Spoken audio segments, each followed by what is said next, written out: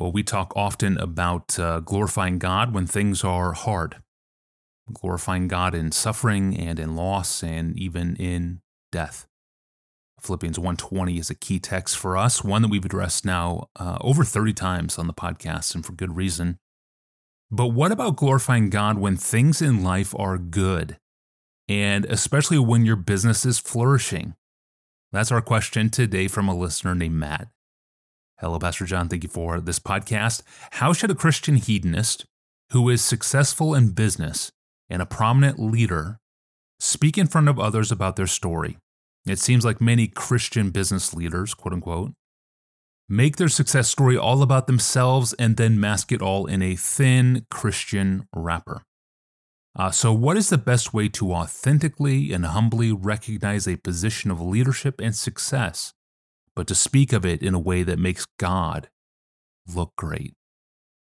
I really appreciate this question, especially the way it's phrased there at the end, because I think that is the goal of everything in life, is to make God, Christ, look great. But I am going to push it back one step. Matt asks about how a successful person in a leadership position may speak so as to make God look great. And I'm going to push it back and say that almost everything hangs on how a successful person in a leadership position thinks and feels about his success and leadership. I really do believe that if a person's thinking and feeling about his success and his work and his relationships and his leadership is deeply biblical and spiritual, then the speaking and all the more or less subtle forms of communication will take care of themselves. So let me try to explain what I mean by right thinking and right feeling when it comes to one's success and leadership.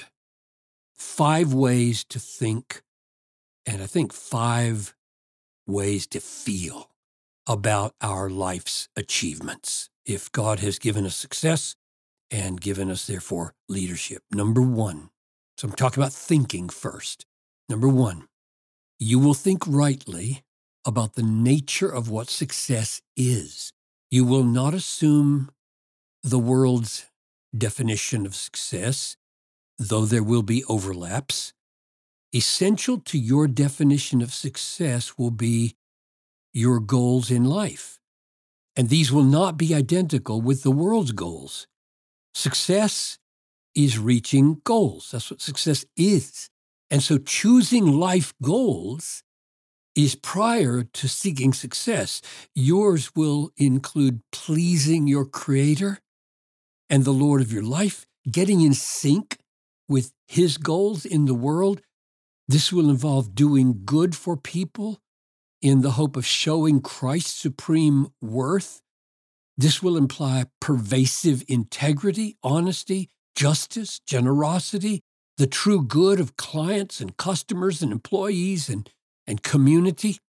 Number 2, you will think rightly about the fact that absolutely everything that makes this business flourish is a free and undeserved gift of God, including the raw materials, the skill of employees, the social conditions, the weather, the managerial successes and processes, and your own life, abilities, disciplines.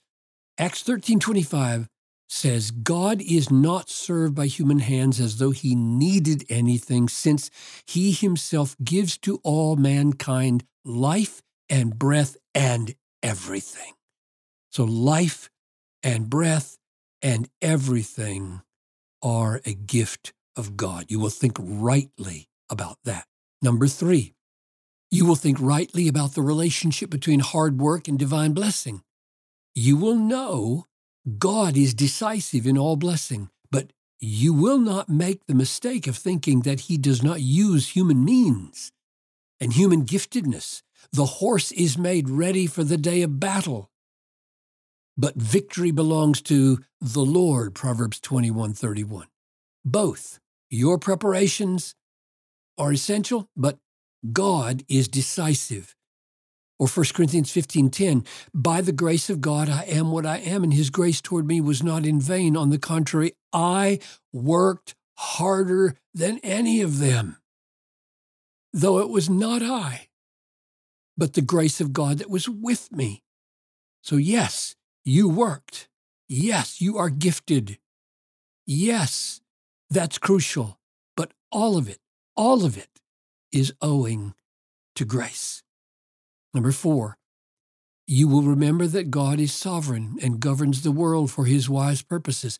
The smallest turn of affairs is ordered by God. Are not 2 sparrows sold for a penny? And not one of them will fall to the ground apart from your Father, Matthew 10:29. Every sparrow dies, and it dies by God's will. The lot is cast in the lap. Every decision is from the Lord.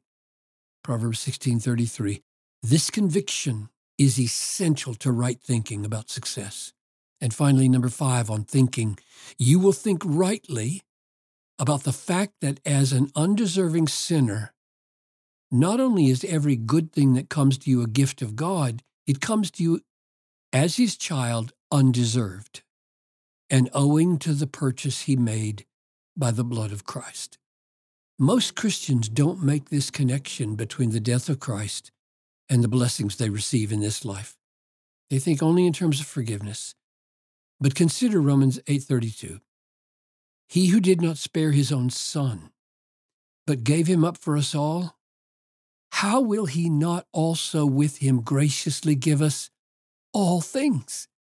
In other words, everything that comes to God's undeserving children is owing to God's not sparing his son, but giving him up for us. Every gift that we have from God in our business life, in our leadership, comes with a price tag, the blood of Jesus. We need to think rightly about that. Now, what about feeling? If you're going to speak about your successful business and your leadership in a way that makes Christ look great, you will need to be transformed into the kind of person from the inside out who actually feels the greatness of Christ. Not just knows it, but thinks it and feels it. And all the things that go with it. For example, number 1, you will feel thankful for everything. Ephesians 5:20, give thanks always and for everything to God the Father in the name of our Lord Jesus. 1 Thessalonians 5:18, give thanks in all circumstances, for this is the will of God in Christ Jesus for you. So if you take those 2 texts together, it says, for all things and in all things. Few feelings are more winsome, humbling, other-oriented than thankfulness. This cannot be pretended. It is a feeling. It is a feeling before it is words. Do you really feel thankful? That will make a huge difference in how you talk. Number 2, you will feel not just thankful for all good things, you will feel undeserving, really undeserving. This is huge. Do you? Your understanding of sin will be existential in your business life. You will know that every morning that you wake up and you don't wake up in hell is a good morning, an undeserved morning. If your doctrine of sin does not bring you to this point, you need to return to thinking rightly about the issue of sin and go deeper into Scripture. We must pray. This doesn't come naturally. We must plead with God that the truth of our own fallen nature as children of wrath, Ephesians 2:3, children of wrath, will cause us to feel undeserving of every single good that comes to us. Number 3, you will feel amazed. This is the upside of undeserving. when grace rises to meet every degree of guilt we feel. The feelings of thankfulness and being undeserving now overflow with amazement, as if $1 million check landed in your mailbox every single morning. Only better. The grace of God is amazing. Number 4, you will not feel proud, but humble. Not just think it, feel it. This makes all the difference. 1 Corinthians 4:7. What do you have that you did not receive? And if you received it, why do you boast? As if you did not receive it. Or here's James 4:15. This is spoken directly to businessmen and women. Come now, you who say, today or tomorrow we will go into such and such a town and spend a year there and trade and make a profit. Instead, you ought to say, if the Lord wills, we will live and do this or that. As it is, you boast in your arrogance. All such boasting is evil. In other words, it's arrogant to say, I'm going downtown today to do some business. You don't know if you're going to make it downtown. The sovereignty of God and the grace of God over every detail of your lives, James says, cancels boasting, causes us to feel humble. And finally, number 5, you will feel an overflowing joy that inclines you to love other people and be generous with them. 2 Corinthians 8, verse 2, in a severe test of affliction, their abundance of joy overflowed with a wealth of generosity.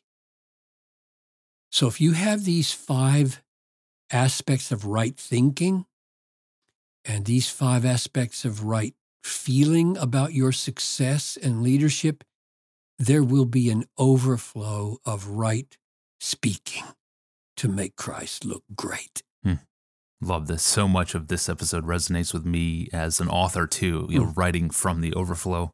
Thank you, Pastor John. And I think this is the first time in an APJ episode we've applied James 4:13-16 to a business context.